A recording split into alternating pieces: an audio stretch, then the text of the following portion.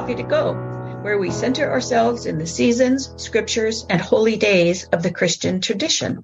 I'm Karen Peter, here with Blake Smith, and we welcome you on the journey.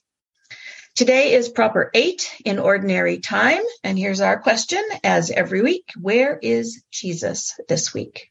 Well, Jesus is still teaching, so this is a lengthy portion of teaching and sermonizing here, but this is a little bit of a closing set of remarks that have a reminder to the disciples and to those the disciples will be meeting or staying with. And it's a reminder about the importance of hospitality and the culture of hospitality, which was indeed the culture of this time period. So hospitality governs relationships between stranger and host.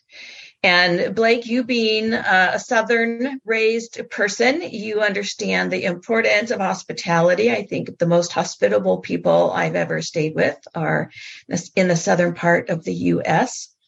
But in this period of time, hospitality was almost mandated by the culture.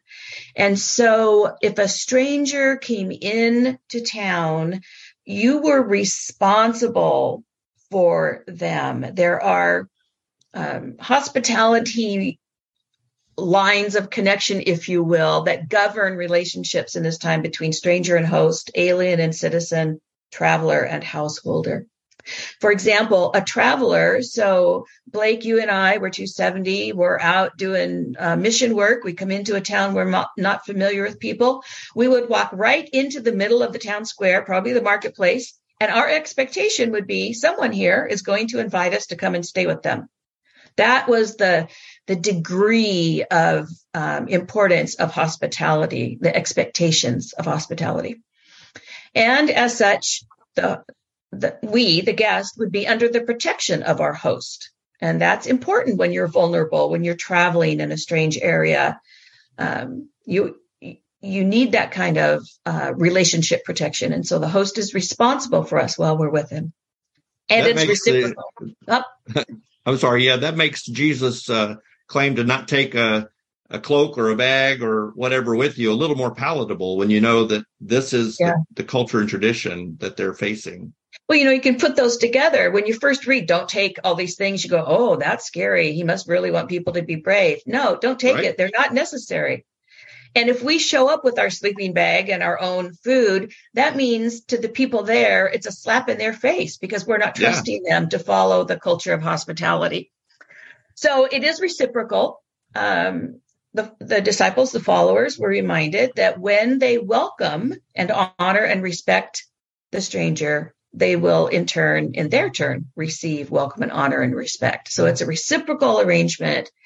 And so even small acts of kindness, like the gift of a drink of water to the little ones, and little ones in this scripture means the vulnerable traveling disciple. We don't realize that. We think kids were hanging out with Jesus at this point. Nope. Right.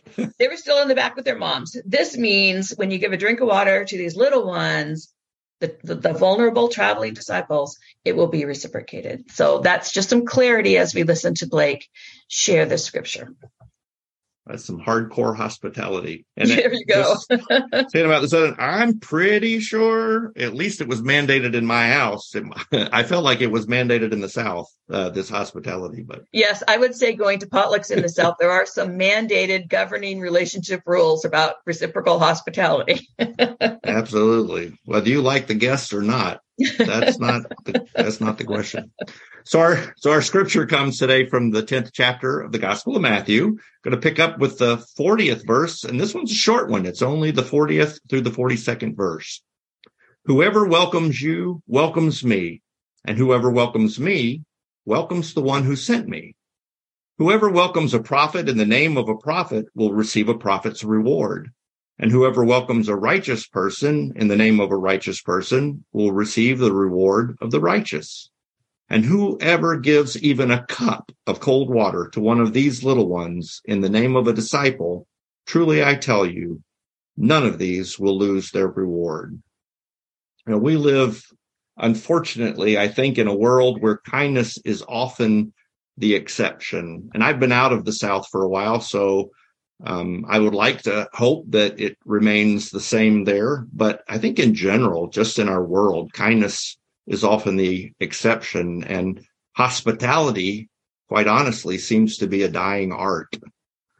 I think of some of the neighborhoods I've lived in over my life, and I've kind of experienced all places on the spectrum. As a child, I remember knowing all of our neighbors, not just our next door neighbors, but people up and down the street. I would imagine that I probably had been in 90% of the homes on the street where I grew up, inside the homes. Privacy fences weren't a thing. Front porches were a part of almost every house. It wasn't uncommon for someone to stop by after dinner, or even for dinner for that matter. And we thought nothing of setting an extra place at the table or baking an extra pan of cookies to take to someone after dinner. Now, of course, there are privacy fences, and instead of front porches, there are back decks. Life has gotten busy, and kindness just isn't a priority in a lot of places. Thinking about caring for the vulnerable is not usually at the top of our list every day, but Jesus, in this passage, reminds us that the small band of disciples, which are equivalent to the little ones in this case, were vulnerable. They're going out in the midst of persecution and oppression. It was the mission of other followers, like you said, those who were in the towns where they arrived, to welcome and care for them. Hospitality and welcome are still really, really important in the life of discipleship. They are at the core of the gospel, and it's our calling and responsibility as followers of Jesus to welcome and care for the little ones. So we normally go into how to experience it this week, but we're going to flip things around this week. I want to raise the questions first, and then I'll turn it over to you, Karen, for how we might experience this. As we think about this passage and go through this week, we might consider, who are the little ones, the strangers, the travelers, and am I willing to welcome them? Maybe it's new neighbors, maybe it's new coworkers, immigrants, undocumented, refugees, transients, outcasts. Who are those strangers and travelers that you're willing to welcome? Another is, when have I received hospitality? And in what ways do I extend hospitality to others? And finally, how was the practice of, or the receiving of, hospitality shaped my inner life? How has it made a difference in my life, either receiving or giving hospitality? Karen, you got some ways for us to experience that this week?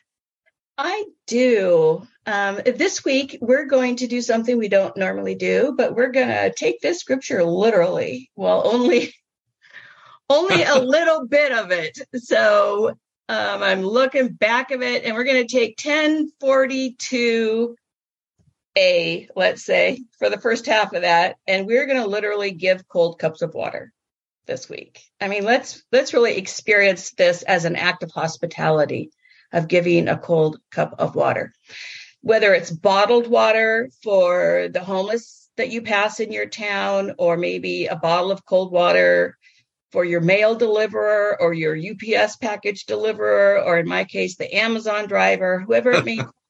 Offer a cold bottle of water. Or if you're back to work in an office or another public place, offer to fill the water bottle of your office mate or your friend or your family member.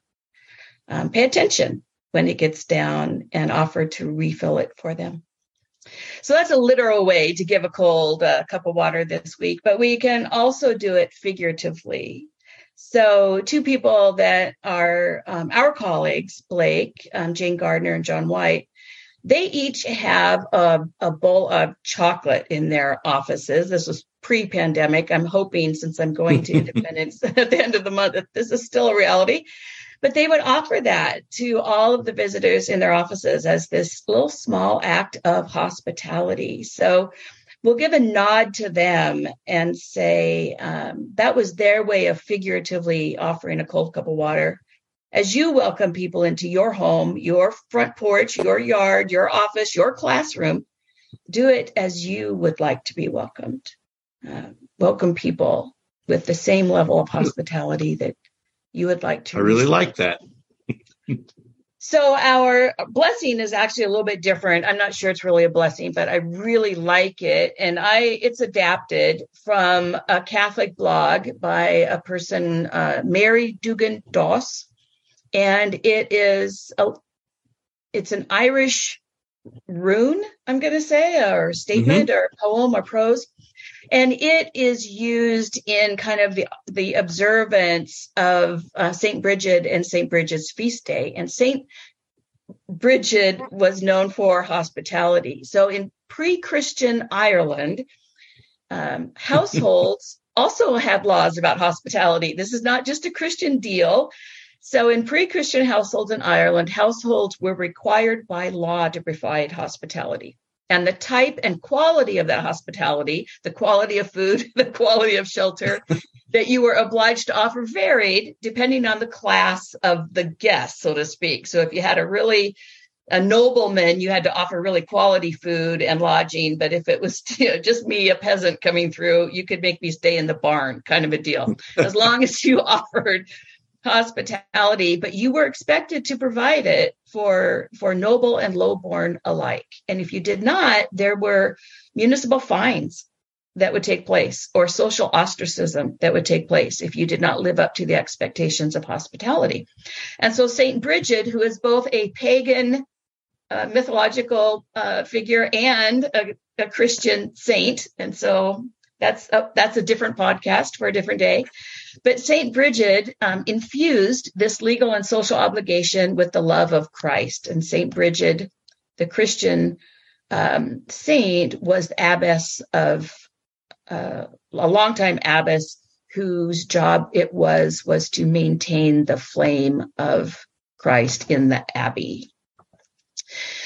So that kind of hospitality of both Christian St. Bridget and Bridget of Irish pre-Christian tradition brings us this blessing. I saw a stranger yestreen. I put food in the eating place, drink in the drinking place, music in the listening place. And in the name of the Triune, he blessed myself and my house, my cattle and my dear ones. And the lark said in her song, often, often, often goes the Christ in a stranger's guise. Often, often, often goes the Christ in a stranger's guise. That's nice.